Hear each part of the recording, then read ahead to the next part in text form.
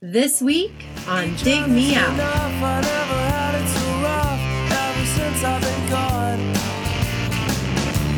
White noise swells in my head, making me worry. It's the summertime. With your hosts, Jason Zias and Tim Minichi. Jay, we're back again with another episode thanks to our Dig Me Out Union on Patreon. You can help us make the next episode happen by joining us at dmounion.com or digmeoutunion.com. And Jay, speaking of the union, yeah, it's union member time. Oh, nice. Where we head on down to the union floor, hit the stop button, call up one of the record suggesters. Stop the line. Yeah, stop the line of music opinions. We have an announcement to make. Put down your blogs. Put down your Spotify's and your whatever. Anyway, let's welcome back to the show Tara McCook. Hi, Tara. How you doing? Good. And as the daughter of a union member and a union rep, I always appreciate that introduction. Well, my wife's a union member as well. So we are a union household. That's how I get my health care. So always very happy with that. You have joined us more than a few times before for some interesting episodes. There's been no rhyme or reason to your picks. They are purely personal. There's no logic behind them other than you like them. And that's what I like. It was the Nixons back in 2018, Fighting Gravity in 2019, Indian Ocean in 2020, Cowboy Mouth in 2021, and New Radicals in 2022. So continuing this trend of having no clue what you're going to pick next, share with our audience your pick for 2023. Well, this time we decided to go a little bit more personal, but still kind of fun to discuss. And we went with Fight Songs by the Old 97s. The Old 97s. Jay, are you familiar with this band? I've come across this band a couple times. So I think in the late 90s when I think you and I were dabbling in the alt country world, this band would come up. And then later in life, as I moved to Texas and got more into Americana music, again, they would pop up here and there, you know, listening to streaming radio stations or playlists and whatnot. So yeah, I've heard the band. I remember Brett Miller having a solo career, and so I was somewhat aware of their music and obviously well aware of the band and the singer. How about you? Yeah, same. I was really into, I guess you'd say, the first wave of alternative country, or the other thing they called it was like insurgent country. Oh, I hadn't heard that before. Yeah, and country punk. That was another one.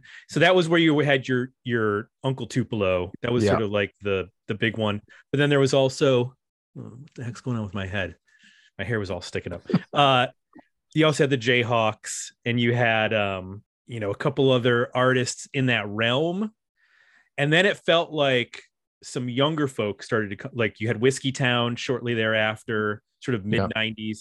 That's when the Old 97s sort of, I mean, I know they started in 92, but I didn't really, and their first album came out in 94, but I don't think I caught wind of them until Too Far to Care in 97, because that was the first one on Elektra Records. And that was their, I want to say their third album.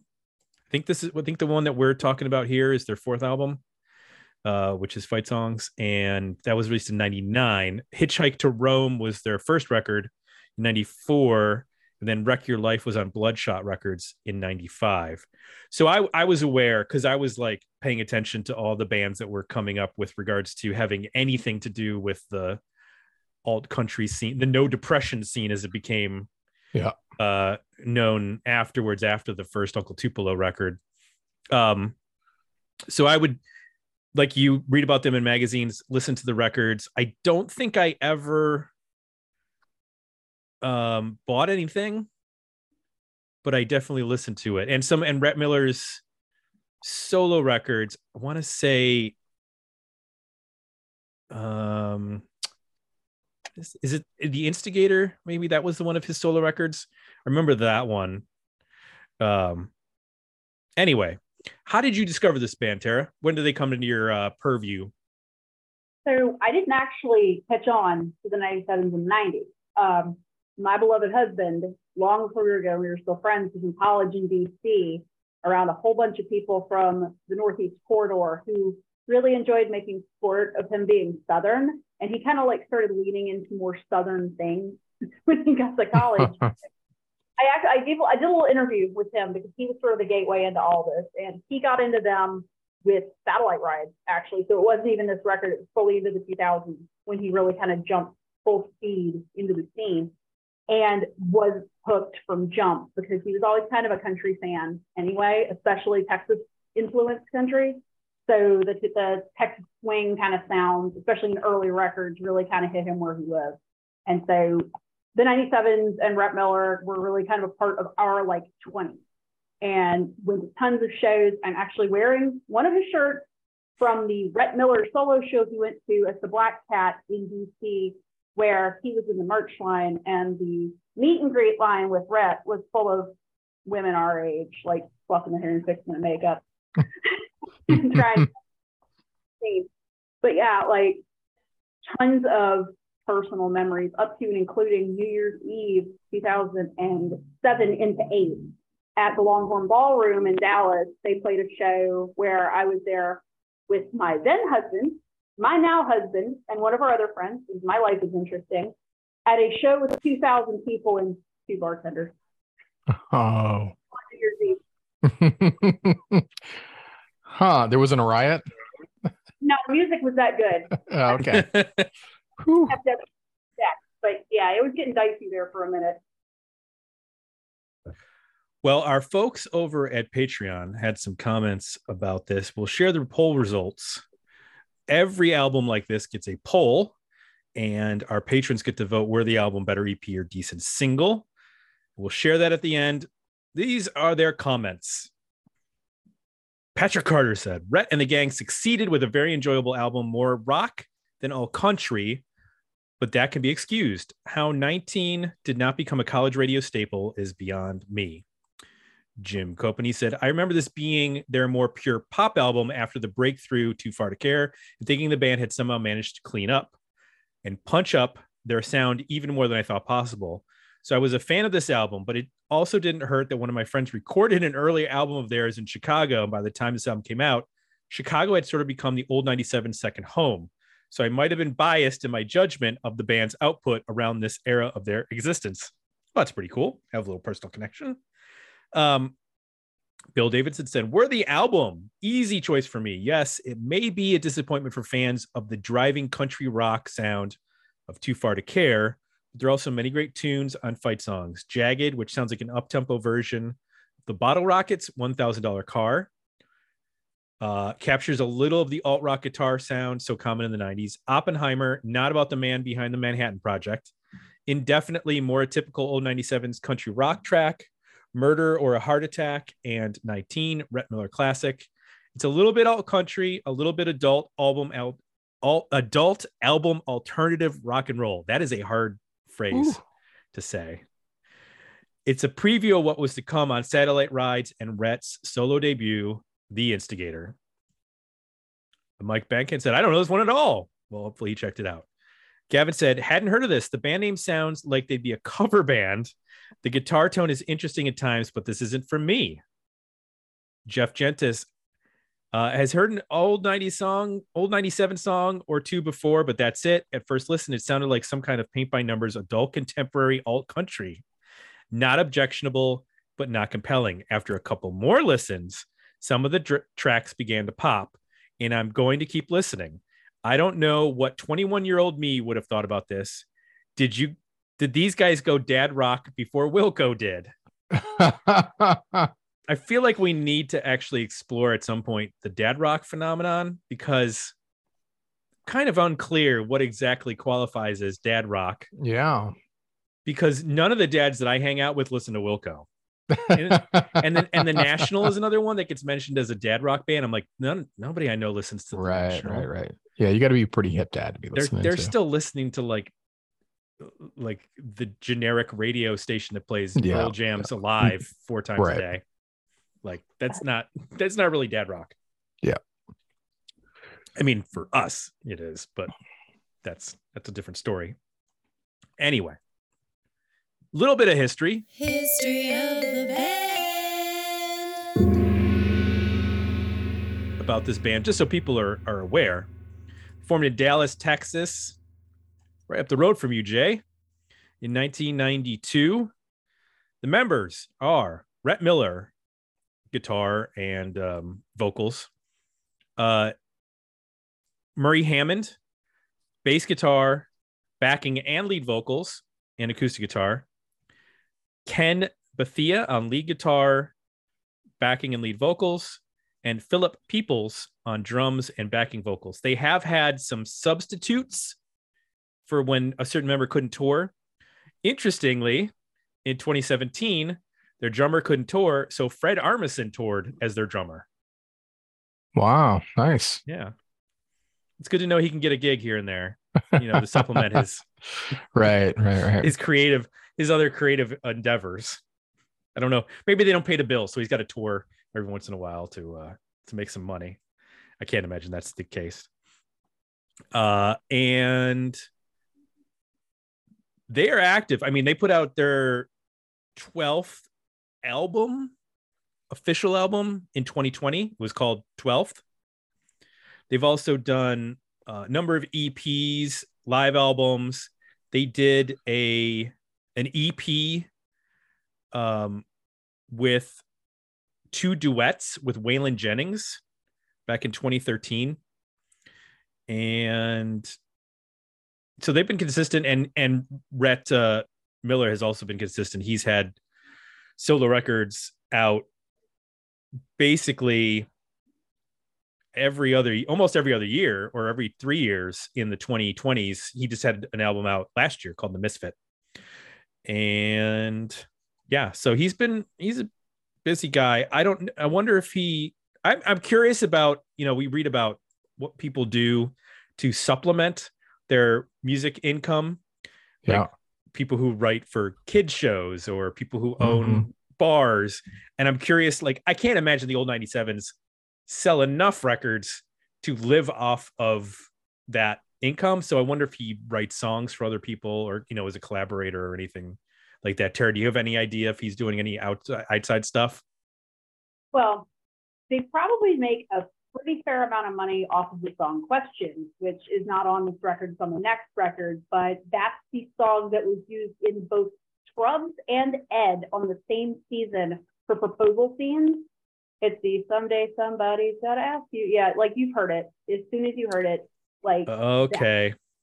Yeah. And Rhett Miller himself is fascinating in a lot of ways because he's big into podcasting. He's done some work for the podcast that the writer John Moe does about mental health. He wrote the theme songs for, I think, both of them. He has his own podcast about creativity. He's kind of a fascinating dude in his own right. You go on a tangent about him for days on end, but he's also done some writing. He's written some children's books. So there's some other interesting avenues. The guy's fascinating, and also stated when on a writer. So there you go. I think it sounds like he's doing just fine. Yeah. I have some Rhett Miller trivia. Oh, okay. It's on his Wikipedia page, so it's not. Oh, okay. But unless you read it, I did. Apparently, his grandfather was the owner of the Dallas Texans. What? The original NFL franchise that only lasted half a season. Really, only half a season? Yeah, they moved to play the rest of the year out in Akron, I think. So this is before the AFL version that went on to be the Chiefs. This is like early NFL. But I thought that was interesting because then later on they have an album called, is it 12? Yeah. It has Bart Starr on it. And they use a lot of Cowboys imagery. Mm-hmm. So there's definitely a tie there with Dallas football. Imagine you're playing for a Dallas football team and they're like, All right, guys, we've decided to switch cities and we're going to Ohio. The Wikipedia entry, it says that they're known as the NFL's worst team, both on the field and off. That sounds it needs a 30 by 30. 30 by 30 on ESPN. I want to know about those guys. Yep. What? They didn't. ESPN the magazine did like a long form on it at one point. Oh, okay. I'll have to read that. The other thing Rhett Miller did that I forgot to mention was, and I don't know how I forgot this considering how pervasive it was, is that during the pandemic in the early days, he effectively was the artist that launched Stage It into popular existence, because he did 3 Stage It shows a week for like a year from his house to keep from going insane. Oh. A lot of them. We heard a whole lot of Rhett Miller playing acoustic guitar in 2020 and 2021. That's how you remember the pandemic? Oh yeah, and it was always in his office against a red wall with like all of his guitars, and it's like you pull it up on the TV and this is what we're doing. So one last piece of trivia. The old 97s appear on the Guardians of the Galaxy holiday special as the rock band Miz Talak and the Nowhere Men, who sing the song "I Don't Know What Christmas Is, But Christmas Time Is Here." And it was a song recorded or that Kevin Bacon had originally sang in 2018. I don't understand. No, that's not right. Oh, they did a second song from 2018 called "Here It Is Christmas Time" with Kevin Bacon singing lead, because Kevin Bacon was in the Guardians of the Galaxy holiday special as himself, as Kevin Bacon. So I don't know why the old 97s were the Oneaters were not available for that gig. I'm not sure. But anyway, enough trivia. Let's get into this record. Jay, tell me one thing you liked about Fight Songs by old 97s. I did enjoy hearing many of these songs, the country root or the aspect to it where you can kind of hear the genesis of the idea, but then they, in a lot of cases here, they build on them and twist them and either do something melodically that's a little bit off what you would expect from an Americana or country interpretation of a rock song. Often that leans more towards a pop, I think, sensibility, like even a power pop sensibility. That's interesting. So songs like Jagged, Lonely Holiday, Let the Idiot Speak, and Valentine to me have the strongest example of rooted in what you would think of as an Americana or country song, but then twisting it and going in slightly different direction, either in the chorus or different aspects of the song, to make it more pop, more accessible. Also, even like a song like What We Talk About, not as much country, more of like a mariachi kind of Latin feel to that, which I appreciate, and kind of, now that I live in Texas, understand like where that's coming from. And it actually reminds me of a newer band called the Vandaliers that do a similar kind of thing, that are from Dallas. So hearing those roots and then hearing how they interpret and expand on that, I thought worked really well. If the time is scarce in Laredo with your friends, you're on holiday on a bender in a daze. You found all night food in a diner full of noise, where the bad mood walks like ants across your plates. 'Cause I know what this is. This is what we talk about when we talk about love. When we talk about love. Yeah, I know what this is. This is what we talk about when we talk about love. There's also some, I think, kind of understated but really creative guitar work on the record. Right out of the gate, the first song, Jagged, you get that, what you would expect, that acoustic sound, kind of lay the chords out for the song. But then a really, really kind of nasty distortion comes on. This fuzzed out guitar that it's very melodic, but when you listen to the tone, it is not what I would expect somebody to use. And I think that's set up for me, keeping my ears open for, okay, there's obviously a slightly off kilter perspective on how to handle guitar here, than what I would expect. And you get, some more textbook stuff from, bending notes with a lot of reverb and a lot of textures and different kinds of electric tones. But there's some really cool guitar solos. There's also some really strong melodies, in particular, that guitar lines that start songs off that then the vocal picks up on. So, they're kind of thematically important. There's also a lot of really cool guitar parts that are exchanging with the vocal and become really critical in terms of almost a call and response throughout the record. So I found the guitars to be kind of understated. When you listen to the record, you're like, okay, whatever. But I think if you give some attention to it and really listen, there's some really clever stuff going on. There's some interesting tones. It's pretty layered too. So there's a lot to pick up on. And there's some creative solos and melodies. And then the last thing is just there's some songs here where I think it really goes over to the pop side and steps out of, kind of that country core, that Americana core.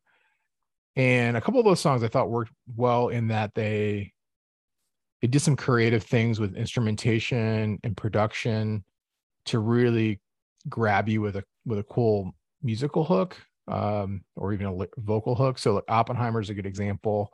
There's that little turnaround where it's playing a guitar, but it also is layered up with some, I think, bells or something, but it just gives it this like 60s pop vibe to it. Busted Afternoon was another example where there's this little interlude in there that almost gives it like a Partridge Family or Monkees kind of feel. Like, so it's just kind of I think a unique way to make the pop stuff really stand out, be different, and also call back a little bit, maybe to, to more of a 60s pop sound. 19 is a similar in that it uses these layered vocals, which they don't, use a ton on the record, but that's an example where, when they get to that hook, that they layer the vocals on a little bit more and it really helps pop it up a little bit. So even the songs that, are a little bit more straightforward in terms of, not being so genre oriented, there's a couple on here. I think they're really clever in how they do use production to really make the hooks work better. What worked for you, Tim? Well, I started this talking about how this was sort of like second wave alt country and tied them to Whiskeytown, who we've talked about. Yeah. And my problem with Whiskeytown and Ryan Adams, besides his creepiness, is the fact that I don't necessarily believe him I don't believe his shtick. Like, it seems like he's playing at being a country singer rather than actually living it. I don't know what that means exactly. I get a sense of inauthenticity from him.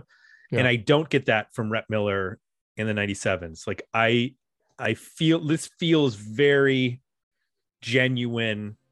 And like you mentioned about the 60s pop, like a song like Busted Afternoon has a very Byrds-esque feel.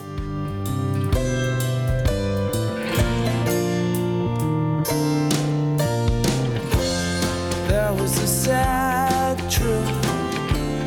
There was a punchline. There was a long whistle.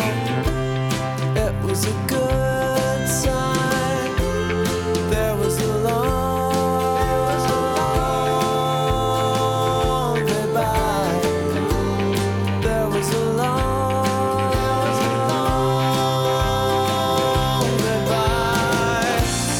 In a dream, on a bus, on a busted afternoon. In a haze, on a bus, on a busted afternoon. In a bad That's where I was sort of hearing with a lot of this was the poppier end of the 60s country aspect of, you know, like what Roger McGuinn was doing. And obviously there's a Neil Young influence. Like the jagged guitar that you mentioned is very Neil Young-esque in terms of that big distortion. That's kind of, it's like a pretty song, but then you have this big distorted guitar, which is a very Neil Young thing to do, to take something that's pretty and cover it in a layer of distortion that you know, probably Kevin Shields took note of that. Yeah, makes it a little bit hairy and unpredictable. Right. And that's what works best for me on this, because it reminds me of what I was originally attracted to with Uncle Tupelo, was that weird combination of these lyrics and approaches that are steeped in country music, but then applying subtle alt rock aspects, or punk, if you want to talk about it in Tupelo's sound. You know, they were called like Dinosaur Jr. meets, you know, Johnny Cash, and this is more refined than that, but I think in that refinement you get some really great melodies and some great lyrics. Rhett Miller's just, he's got a really nice voice. Like it just kind of like sits properly. It doesn't, even though it's definitely mixed in almost a pop sense, like it's a very upfront vocal, I don't get the sense that it's like separate from the rest of the band. Like it feels like a band playing together. It's just clear that they were trying to, you know, mix for radio, which made sense because, you know, it was anything goes at this point in the 90s. So they could have easily, I don't know what this did in terms of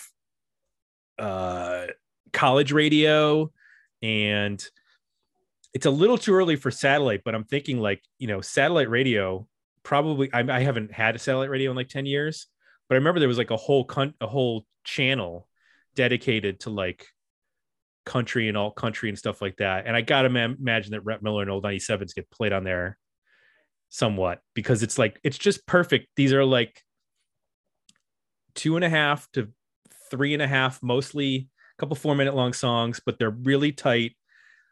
They're catchy. He's got a good vocal. He knows where to find a hook. And I like the fact that they touch on some country sounds in terms of like a shuffle beat. Like that will happen. Or, you know, you hear the bass line, you'll hear that stuff, but it's not overwhelming. Like it's not going to turn somebody off that like, I don't like country. Yeah. It's only like a little bit here and there, a little taste, but for the most part, these are kind of straightforward alt rock songs with country twists. Like they find a way to twist them. And I can understand, like in comparison to the previous record, which is really the only one other that I know, like that is a little bit more in the country end of things. Whereas this, they refined it, which makes sense. I mean, that's the natural trajectory for a band. That happened with Uncle Tupelo. It happened with, you know, the Jayhawks. They got more streamlined, and they made like a pop record with Smile around this time as well. So it makes sense. They were using like drum machines and shit. Like tell me that the Jayhawks of Hollywood Town Hall would be utilizing drum machines by the end of the decade. Yeah. And I would have been like, yeah, okay, bud. Like that's not it. That's not happening. I'm glad that this band doesn't go that direction. I'm glad that the pop is still within the confines of a 4-piece band. Yeah. Did want to mention though, John Bryan plays on this album. He plays organ on Murder or a Heart Attack, which is really one of the really best songs on this record. Yeah, it is a good song. And I may be leaving myself open to a murder or a heart attack, but I'm leaving the back door open till you come back,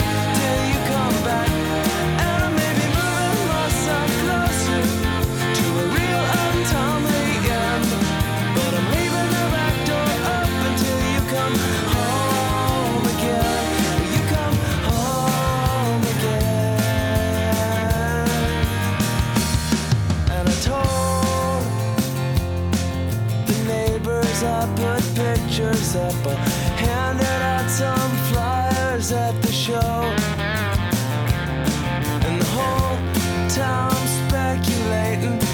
situations could have been avoided if I only shut the window.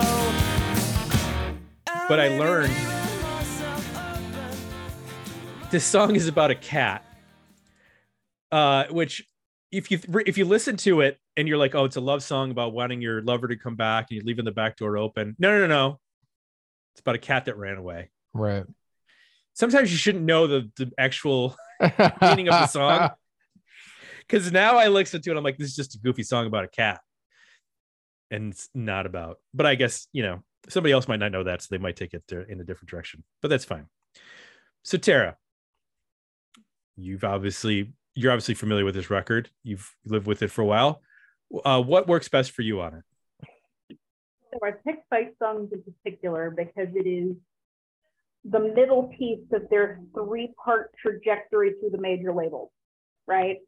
So if you go back to the very first 2 records before they got picked up by the major, they're real raw. They're real like draggy country, like the rasp in the voice is there. There's no polish. There's none of this. It's like you can hear the pops and like you can hear that they know how to write rock songs, but we are doing Texas country, baby. Like that's the thing we're doing. And when you get to Too Far to Care, they're starting to clean it up a little bit, but it's still real rough, right? They're still kind of going for the bar band thing. Mm-hmm. And the transition piece to Satellite Ride, where that whole like slick sound takes all the way over. So the Village Voice kind of had a sweet spot for the 97s. Like they reviewed all their records, and Chris Gow in particular, like reviewed all their records. And I actually wondered, Tim, if you had read the thing I was going to read you and you said all the stuff you said, because the first sentence of the review is, Fight Songs, now alt country only by historical association. Rhett Miller and Associates deliver what the no depression crowd always wanted, a jangle rock album worthy of the Byrds themselves. That was like 21 cents, like right there, So I thought it was interesting. And I also thought it was interesting that you brought up Whiskey Town so many times, because this record also contains the most beautiful diss track, Ryan X, History of Life, the one Murray Hammond track, Crash on the Barrelhead, right? Which happens to be my beloved's favorite song because it's the most sort of, I would say, classic country influence of the whole thing. And I think it works for different reasons. So there's just kind of a lot going on in the record itself that almost is a better story than a record to me. But I do like the evolution in songwriting, in songcraft that comes forward. That's kind of the eventual, like, look, we know you appreciate and love Texas country, but you're good at this. Keep doing this. And that's what's going to kind of carry you forward into being more interesting. So I like it for the growth it shows and kind of the overall package that carries them into the band that they became, Yeah, the lyrics to Crash on the Barrelhead they get to the point. There's the lyric. So it says, you're going to crash on the barrelhead, son. I don't know what a barrel head. I'm assuming that's the top of a barrel, unless there's something. What I think reference, like something at the end of a train track. Okay. You'll regret the things you've done. One of these days, you're going to rue all the messed up things you do. You're going to die the way you live. And the way you drink, you're like a river bound for falls. Not much fun. You're going to crash on the barrelhead, son. And towards the end, it says, you'll hate your face when the morning shines on the mirror frame and your guilty mind. Like, damn, Rhett.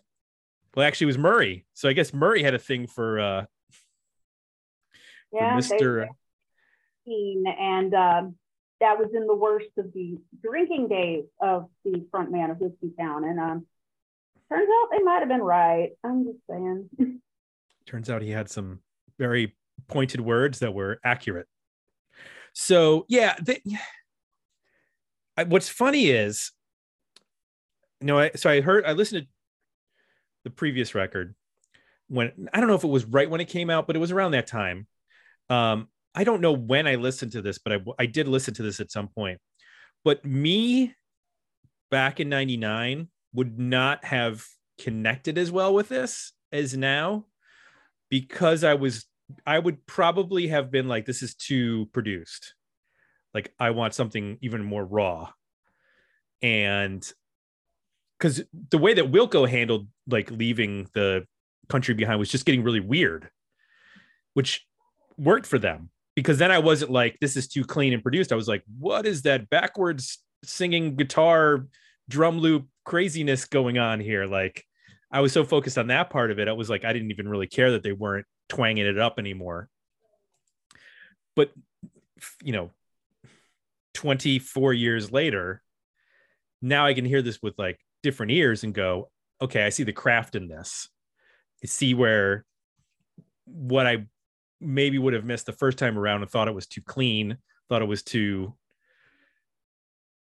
you know, not perfect, but just, it was too radio friendly, that I would have been turned off by it, but not anymore. Jay, did you have any similar thoughts in terms of like how the production on this being clean and radio friendly? Yeah, it's on the face, it's sugary. That was my impression. As I dug into it more, I started to, you know, like we mentioned, started to pick up on the, oh wow, these guitars are actually like really distorted and weird. And I started pulling back the layers, and I started to like pull apart this part's actually like a callback to, you know, more of a 60s kind of vibe, and this is a callback to more Texas country. And I started to hear the influences and piece some things together, and to me that's where the depth came in. So I'm with you, like, had I heard this in the late 90s, it probably wouldn't have been dark enough for me. Yeah. I was wanting something more. I think at that point our favorite Jayhawks record was Sound of Lies, which is the like darkest record. I would have been looking for something like that. But now I can appreciate how all those different things come together.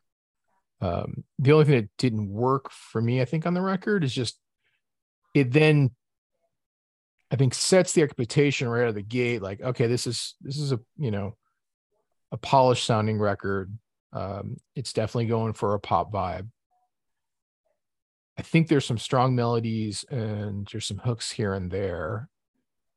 I just wish it was a little stronger. I think from just maybe even the vocal standpoint, when it comes to the hooks. I mean, there's nothing wrong with the way he sings, but often I found myself looking, like I mentioned earlier, like looking for these little riffs or licks or guitar leads, or I was focusing a lot on the guitar to pick up on the melodic hook and not often enough hearing it from the vocal. I think some of the verses are super strong. Like Let the Idiot Speak is an example where I do like that chorus a lot. It's just not, it's not like a pop chorus, you know? So to me, it sounds like a pop produced record, but some of the songs don't quite get there from a songwriting standpoint. I think from a vocal standpoint, to really, I think, cross over into something super big and really catchy, and you just can't get out of your head. You know, it doesn't quite go there, which would be fine if I think it didn't kind of promise that with the production. So I was kind of left with like, well, I think this is wanting to be like a, you know, super hooky pop record by the way it sounds, but it's not quite delivering that. So that's like kind of what didn't work for me. Okay. I'm in the same boat, because there's like parts of this where it hits an absolute sweet spot. Like 19 is a good example. Yeah. That song is a sweet spot for me. But then a song like Oppenheimer. Yeah. Is so jangly poppy, but not jangly in like a birdsy way, jangly in like a Breakfast at Tiffany's by Deep Blue Something kind of way. Right. Which is not what I want from this band. There were stars in her hair beneath the quarter moon. Me and this girl, we were going somewhere on a road called Oppenheimer.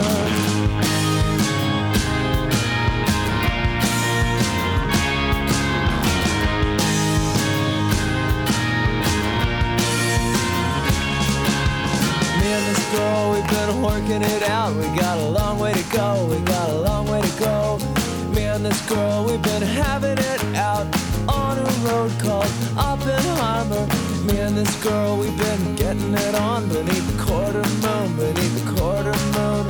Watching it go till it's all the way gone on a road called Oppenheimer.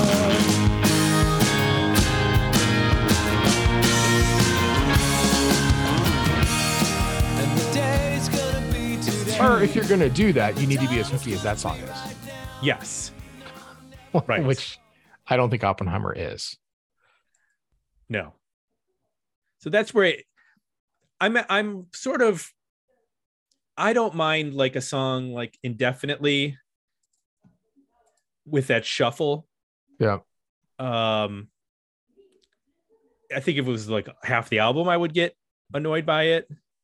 Because that was the one thing that I did like about like the Jayhawks and Son Volt and early Wilco and even a lot of Uncle Tupelo's. They didn't fall into, they had traditional country like chord progressions, vocal arrangements and melodies, but they mostly stayed away from a lot of the beats that are predictable in the same way that like hardcore bands play essentially the same kind of beat, or punk bands.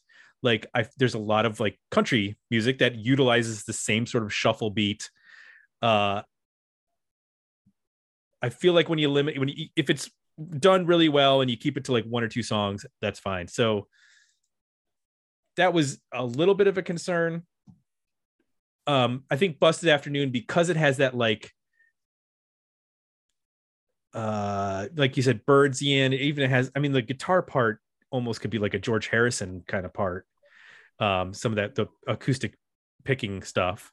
So it's, even though it's kind of got a countryish feel as well, it's not as blatant. But there wasn't a ton I was particularly put off by. Let's put it that way. So it's like one or two things here and there.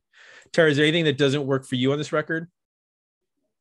So it's kind of the opposite side of the same coin, right? I like it because it's a transition piece that shows growth, but it's a transition piece. And so it's almost having a mini identity crisis in a lot of ways. Like, Too Far to Care is a Texas alt country, like that brushed drums, guitar tone, like that's what they're going for, that's what they're doing. And so you walk in with that identity, like they lead off Too Far to Care with like Time Bomb, which is the song they always end all the shows with, which is, if I picked that record, that's what I would have told you in like pre-production, like you have to end with Time Bomb because that's the joke, right?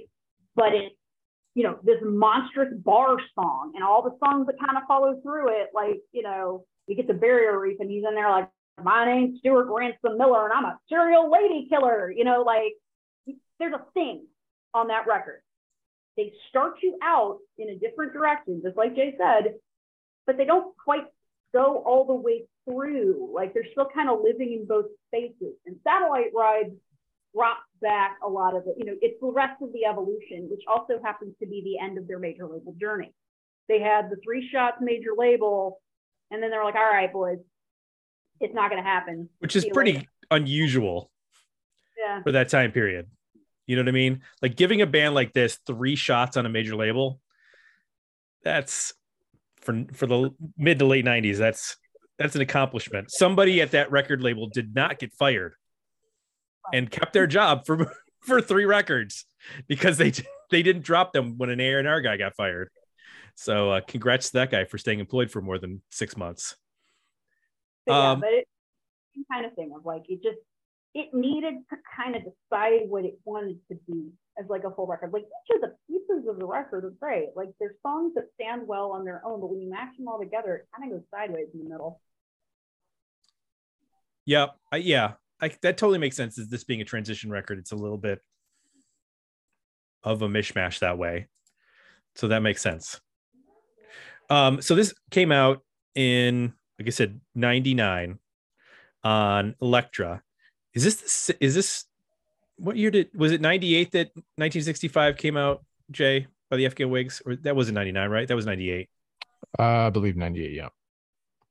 Just look at Elektra, like putting out records that have no business being on a major label, just throwing them out there and seeing what happens.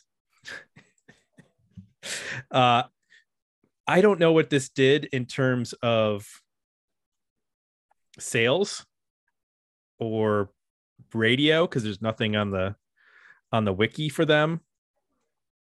But it did not chart. This record, they didn't chart until Satellite Rides. Okay, that makes sense. So I guess it's not surprising. I mean, there isn't like a killer single on this that would make sense for either. People were talking about adult alternative radio or college radio.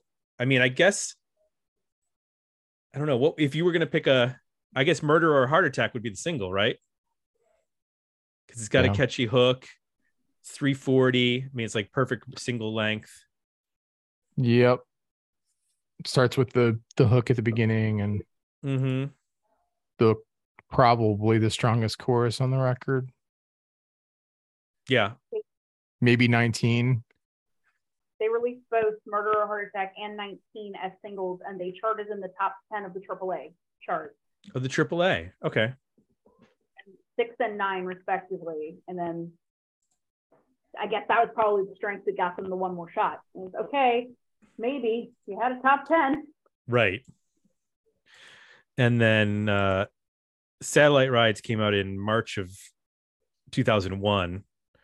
Now what's interesting is when you go to the Wikipedia, they have genre, and for Too Far to Care, this genre is alternative country rock.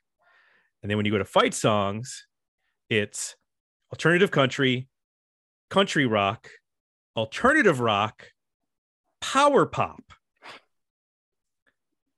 Okay. And then when you go to Satellite Rides, it's alternative country and power pop. So apparently power pop is, I don't get power pop from this. I get jangle rock or jangle pop, but I don't get necessarily a power pop. Like, I don't see the line from this to Cheap Trick or this to Big Star, but I do see it to some of the jangle pop bands. Like, I can see the connection between this and even Matthew Sweet, but like the earlier stuff, the more jangly stuff, not the more riff rocky stuff. But is power pop a legitimate comparison, Tara, or genre distinction for this album? I don't think so. Get it from, so going real back in the earliest days of these guys playing together, they had a power pop trio. Murray and Rhett had a power pop trio, and they called it Sleepy Heroes. It's on Rhett's Wikipedia page. They talk a little bit about it. So I almost wonder if it's like they're dragging that association forward.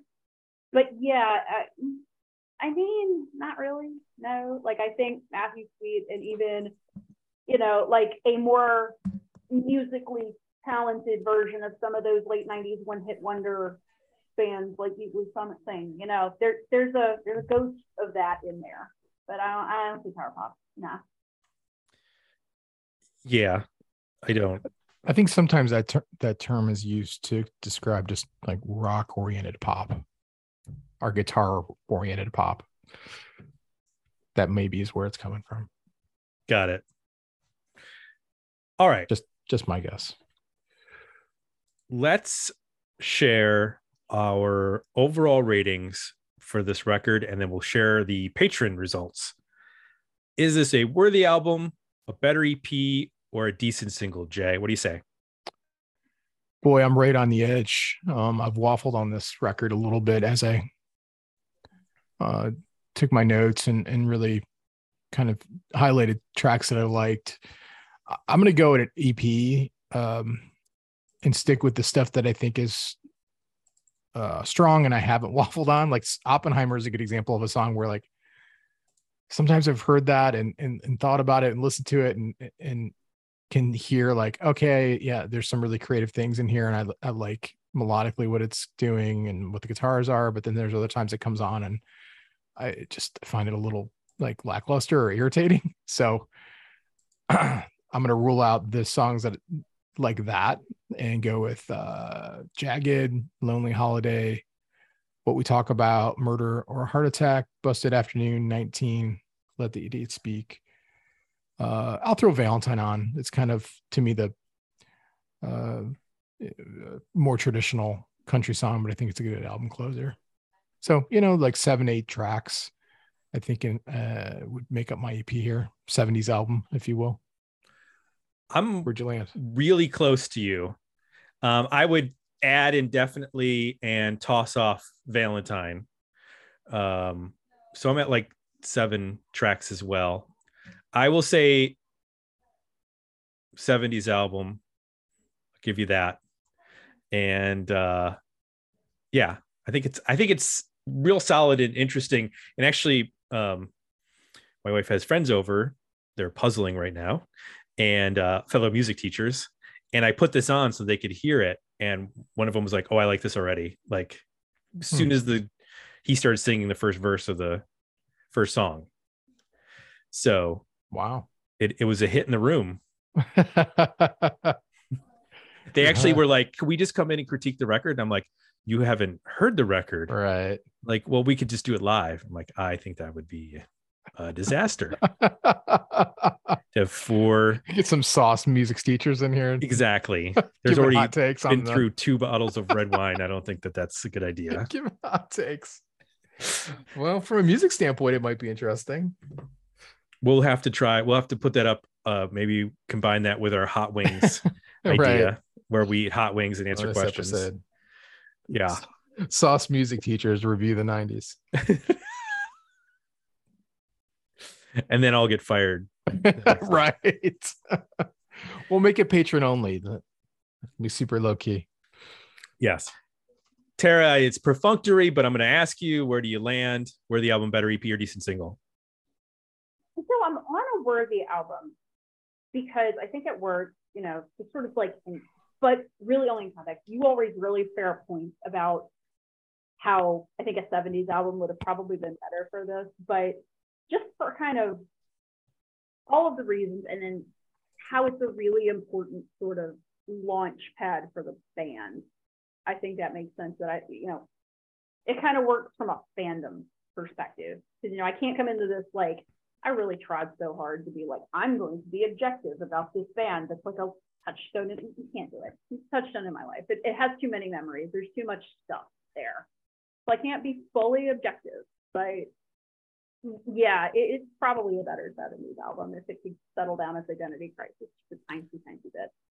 So I want to share this because we've talked about other outlets and what their original reviews were. This got okay to good reviews for the most part when it came out. It got a 3.5 out of 5 by AllMusic. Austin Chronicle gave it 4 out of 5 stars. The Boston Phoenix gave it 3 out of 4 stars. Entertainment Weekly gave it an A-. Los Angeles Times gave it 3 out of 4 stars. Rolling Stone 3 out of 5, but then they revised it for the Rolling Stone album guide and gave it 4 out of 5. Spin gave it a 7 out of 10, and the Village Voice an A. Pitchfork gave it a 4 out of 10. And it's what you would expect from a 1999 Pitchfork. It's snarky and it's all personal. Mm-hmm. Like me. This is what I expected and this is what I wanted and I didn't get it. So now I'm going to complain. Lovely. Yeah. So I'm not even gonna give the writer's name any publicity because he doesn't deserve it, but you can go look it up if you want. Our patrons, for the most part, they were on Worthy Album. 70%.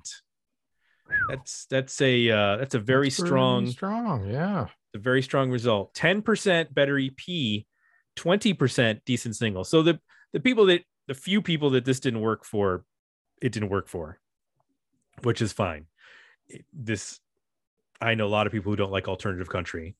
Like it's like the most boring thing in the world to them. They want pop music or they want, metal or whatever. And this is not for them. And that's fine. But 7 out of 10 people who voted for, Worthy Album, which it's actually 10 because there were 10 votes. So that worked out. So it was 7 out of 10. It wasn't just the percentage. It was the actual number. If you would like to be like these people, you can join us at Patreon by going to dmounion.com or digmeoutunion.com, just like Tara McCook did Tara, thank you so much for joining us for another episode. We know you're busy and you don't get to like hop onto the Discord and have conversations and all that kind of stuff, but we appreciate whenever you're able to hop into the comment section and leave some comments, because we get different perspectives. Like when you talked about No Doubt and how important they were to you, that was a different perspective than a lot of people gave. So I appreciate that. I'm excited to actually have picked something that the others like, especially after last time. Well, I don't think of it always as like it's good to that everybody likes. Like I think it's, I mean, yeah, you want everybody to like your pick, but I also think challenging stuff is interesting too from time to time, that you're just like, I didn't get it. I mean, there's talent here, but I have no idea what's going on. Or it's 45 minutes of noise from Japan. And we have, and you're just like, I guess this is punk rock. I don't know. There's no doubt about that. Yeah. But thank you for being a part of the community. We greatly appreciate it. Yes, yes. Some closing bits and pieces for the folks out there. If you want to suggest an album that people like Tara get to vote on, you can go to digmeoutpodcast.com and suggest a record. Every month we have our tournament. 27 albums enter, 1 album leaves. There's currently a battle going on right now. By the time this episode posts, we will know the winner of the March tournament. It's another doozy. I mean, that March tournament, what do we got in there, Jay? We got Juliana Hatfield. We've got Swerve Driver. We've got My Page Won't Reload. Come on. Where is it? American Football. Rollins Band. Cocteau Twins. I Dream mean, Theater. seriously. Jets to Brazil. Yeah. That is a murderer's row. That is 27 Yankees right there. One of those is Lou Gehrig and someone's other than Lou Gehrig. Who else? I don't even know who played on those teams. My God, that's almost 100 years ago. It's almost this is true. You're good at math. I'm just saying. No, I said to Katie the other day, I'm like, we are now closer to 1980. We are as close to 1980 as we were in 1980 to World War II. I know. I think about that and then stuff I all punched the time. myself in the face really hard. We watched Clueless the other night, and that's going on 30 years old.